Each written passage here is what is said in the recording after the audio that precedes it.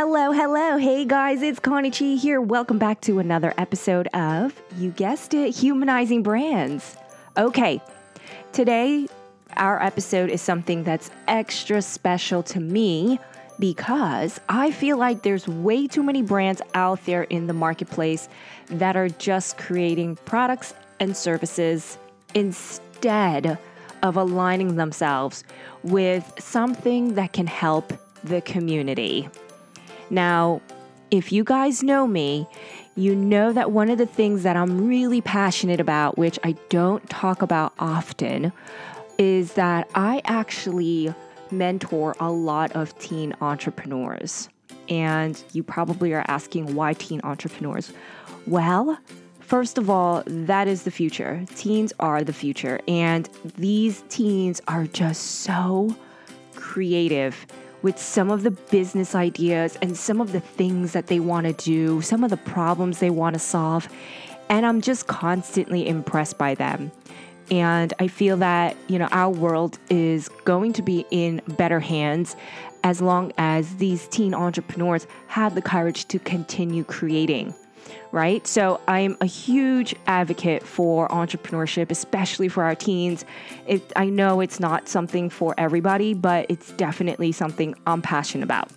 So with that said, I think that we as businesses and brands, we have a responsibility to give back.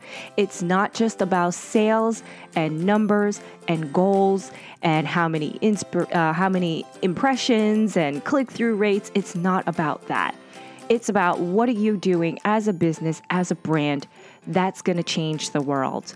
So today we're talking about how to create a do-good brand. And if you're wondering if it's possible to be a do-good brand and make profit, I'm here to tell you, oh yes, it is. So you want to stay tuned and don't miss this episode because I'm giving you my top 7 strategies on how you can create a do-good brand and still generate revenue.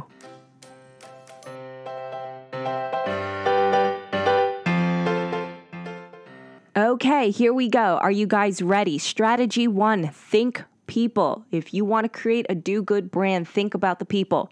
When we treat our customers as simply consumers, there is a lack of depth and conversation that we have alongside them.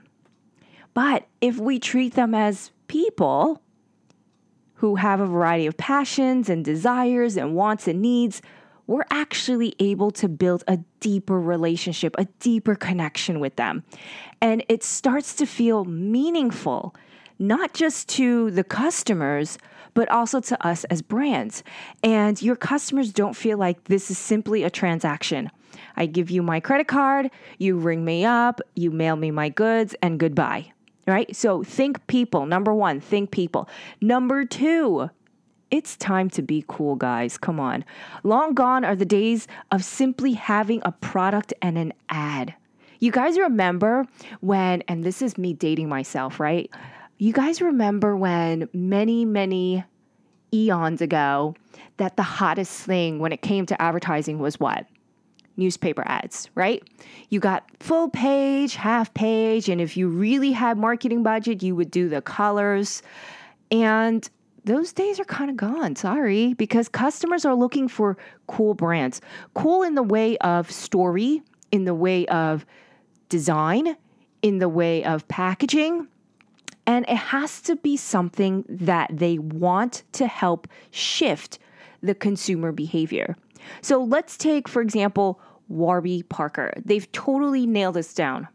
The brand not only touts that when customers buy a pair of glasses, they donate a pair to someone in need, but it also has like a chic modern designs to a lot of their frames and also great pricing, right? So you notice they have a do-good component. They give back to the community because it's somebody who is in need of glasses. They give them one, they donate a pair. Their designs are modern and chic, so consumers are rocking the coolest pair of glasses, and also pricing. So those are their 3 touch points. Now, the third thing you want to keep in mind is know your mission. Yes, guys, know your mission. You can't be kind of like feeling in the dark. That's not going to work. So brands that have a purpose and have a direction and a common goal to work towards, that is what you need to have. Disney, their sole purpose is what? And this is a quote: "We create happiness by providing the finest entertainment for people of all ages everywhere." Nike's mission: to bring inspiration and innovation to every athlete in the world. These goals are much bigger than profit.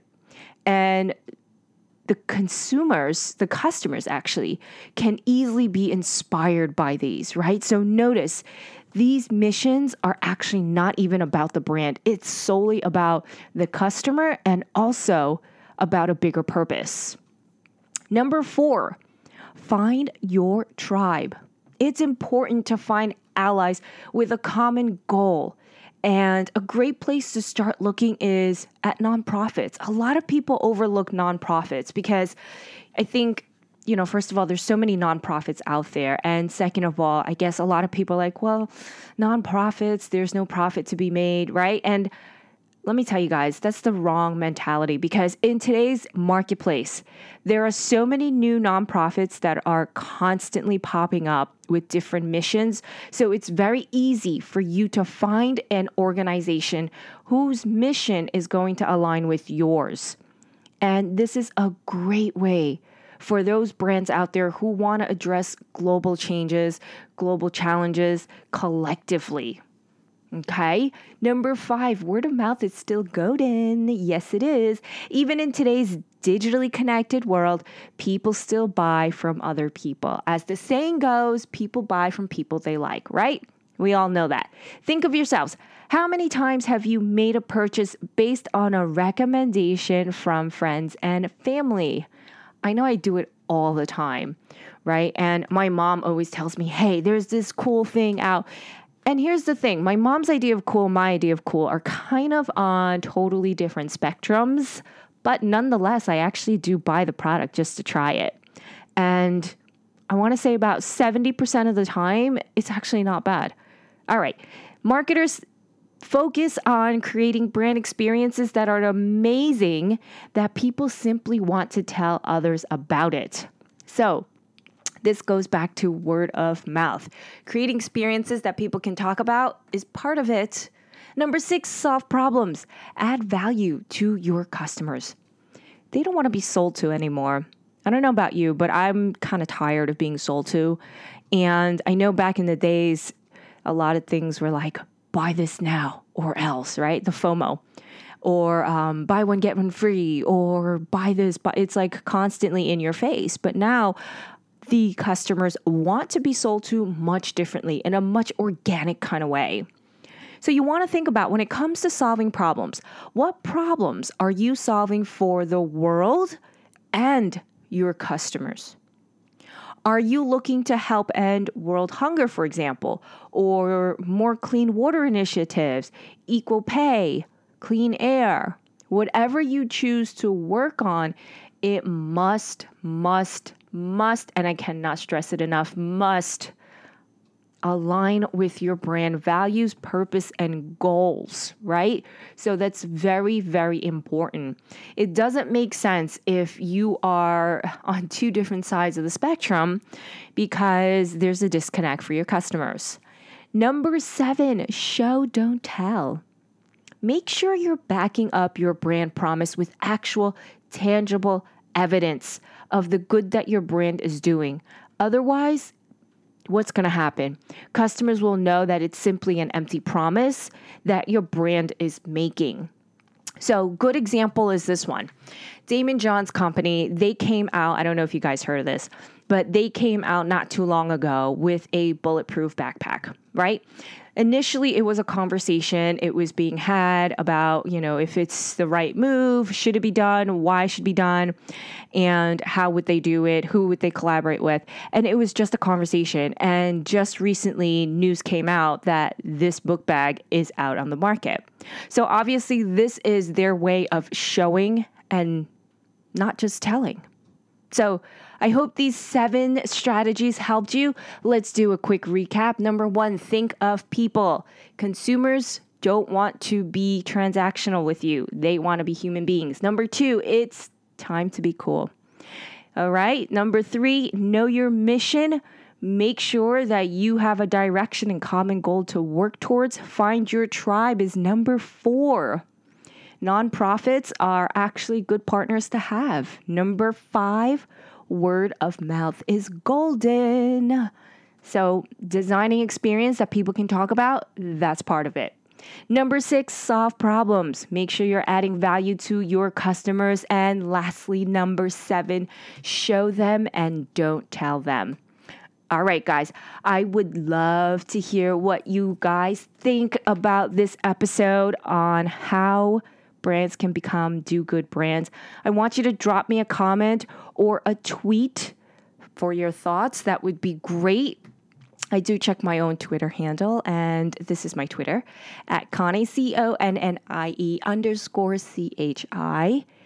And if you guys are finding this information helpful, I would really, really appreciate it if you could drop me a comment in the review section so I know that this is making a difference for you. Let me know what else you guys want to hear about. I would love to share some of my insights with you and hopefully help you change your brand as well.